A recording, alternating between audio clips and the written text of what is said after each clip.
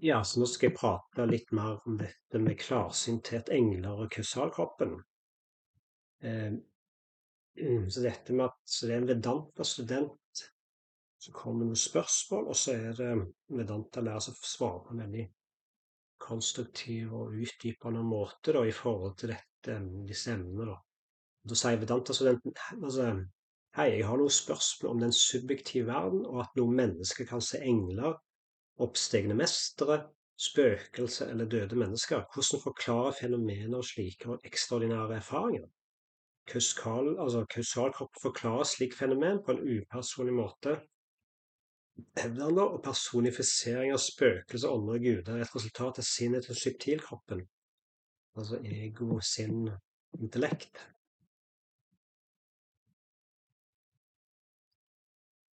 Så spørsmålet til han studentene videre.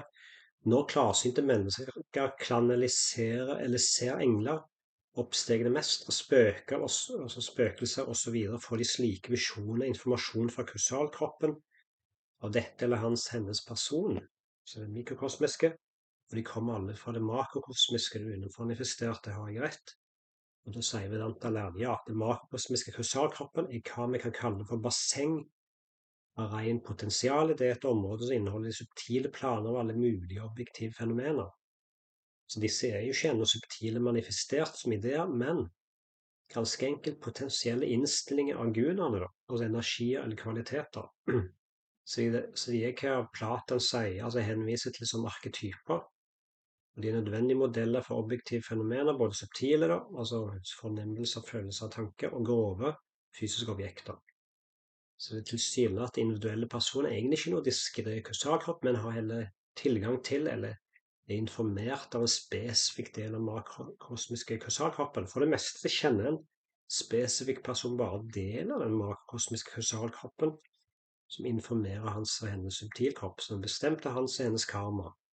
Men det er noen ganger når subtilkroppen av en spesifikk person, som også i seg selv er en del av den makrokosmiske kausalkroppen, kan de få tilgang til informasjon av en større kropp inni som den skaffer seg, som dermed kan se energier, som den informerer som subtilkroppen av en annen person. Og spørsmål 2. Vi kan kalle slik informasjon kanalisering eller visjoner av slike vesener som symbolske tegn i deres subjektive verden, og alt kommer fra Ishvara makrokosmisk kausalkropp, det umanifesterte. Og da svarer Vedanta-læreren korrekt. Visjonen som mennesker har, vil vise seg i den formen de er kjent med. Hvis noen er kjent med konseptet av engler, så møter de positive energier. Og da kan han og hun personifisere den energien som englevesen, ifølge hans og hennes konsept av engel. Og da er spørsmål 3. Slike erfaringer er midt i, altså tilsynelatende dualitetsverden, og er ikke virkelig, da. Og det er bare en subjektiv verden til en person. Kan vi si at alle myter, visjoner, kanaliseringer og så videre kommer fra den samme makrokosmiske kausalkroppen, og det er lignende fantasier og drømmer og så videre. Da svarer Vedanta-læreren, ja, det er den eksakte konklusjonen til mine svar til hva dine første spørsmål peker på. Menneskets erfaring er innkapslet i en enkel historie, og hver person er en versjon av den arketypiske helten.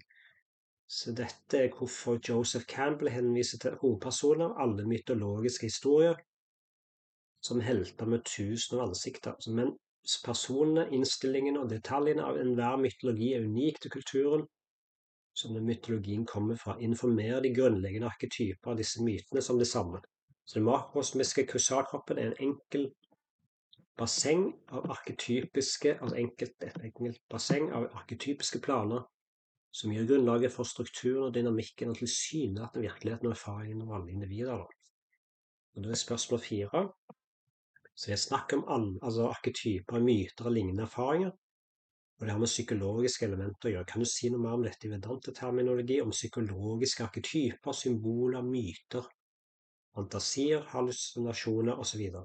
Da svarer Vedanta-læreren. Alle arketyper er kausale planer som er symbolsk representasjon av forskjellige kombinasjoner og varianter av gudene. Gudene er bestanddeler av objekter, og på den måten representerer alle objekter energiene som utøver en innflytelse på sinnet. Det tilsynelatende individets møter med slike former som disse energiene blir til, legger deretter igjen avtrykk, altså vasana, i den mikrokosmiske kausalkroppen.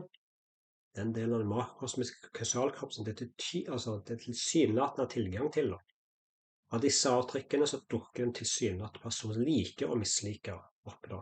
Så det er raga dvesha, som det heter på sanskrit. Basert på tidligere avtrykk, så tolker en tilsynelatende person formene og innflytelsen av disse energetiske entitetene som positive eller negative, og den tilsynelatende personens nåværende erfaringer av disse energiene forsterker eller reviderer disse tolkningene. Alle de fenomenene du viser til overfor er tilsynelatende objekter hvor deres eksistens bare er gyldig og innflytelse bare følt inn i konteksten av den tilsynelatende virkeligheten. De påvirker ikke den essensielle naturen av bevissthet i det hele tatt.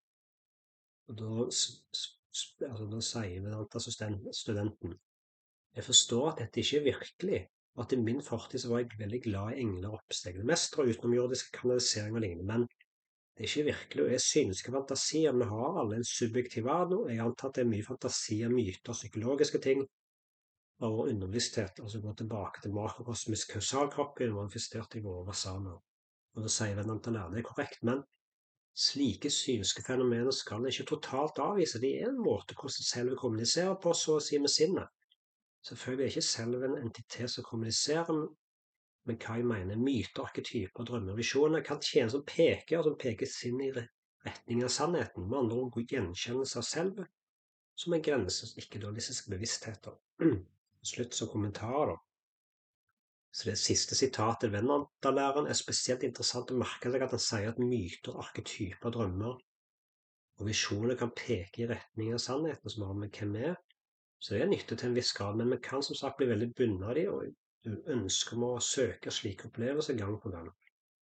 Så alle slike erfaringer går tilbake til det umanifesterte kausale, som også kalles for makrokosmisk sinn og gud, upersonlig skaper. Når vi er i dyp søvn, så går vi tilbake til umanifestert, som det kalles for, som har med makrokosmisk sinn eller kausale. Vi har jo alle tendenser, programmeringer, vaner, bindinger og så videre, som også går tilbake til det makrokosmiske kausale, og det samme gjør det når vi dør. Vår personlighet lever ikke videre, men det gjør disse vasanene, altså tendenser, programmeringer, vaner, bindinger og så videre. Så alle erfaring, meditasjon, visjoner og indre reiser, myter og så videre, en reise hvor man vil få en del symboler av selve, og det kan være ulike former, så gudeskikkelse som det er en del av India, mye symbolikk som sagt her da. Så det er subjektive erfaringer og tolkninger kan man se, som passer for den og den personen som erfarer det i hans sinn. Så alt kommer fra det makrokosmiske kausale, og Vedanta-læren nevner også dette med umanifesterte i forhold til ren potensiale. Så all skapelse, altså Maya, kommer fra det umanifesterte. Så det skjer en tilsynelatende evig skapelse, et veldig intelligent univers eller kosmos, om man vil. En upersonlig skaper, som jobber hele veien gjennom ulike lover, altså dharma, karma, natur og fysiske lover, energi eller krefter da, guder da. Så det er jo veldig så det ene som skaper med aldri noe nytt, selv om det kan virke sånn at hvis det kommer nye oppdagelser og sånt, så ligger jo egentlig all kunnskap, kraft, intelligens ligger jo allerede der i som potensial og i en blåkopi. Altså nesten sånn eterisk da, sånn klart vindu av kunnskap da. Så det er jo veldig fascinerende å se tilbake på dette da. Yes, dette var dette.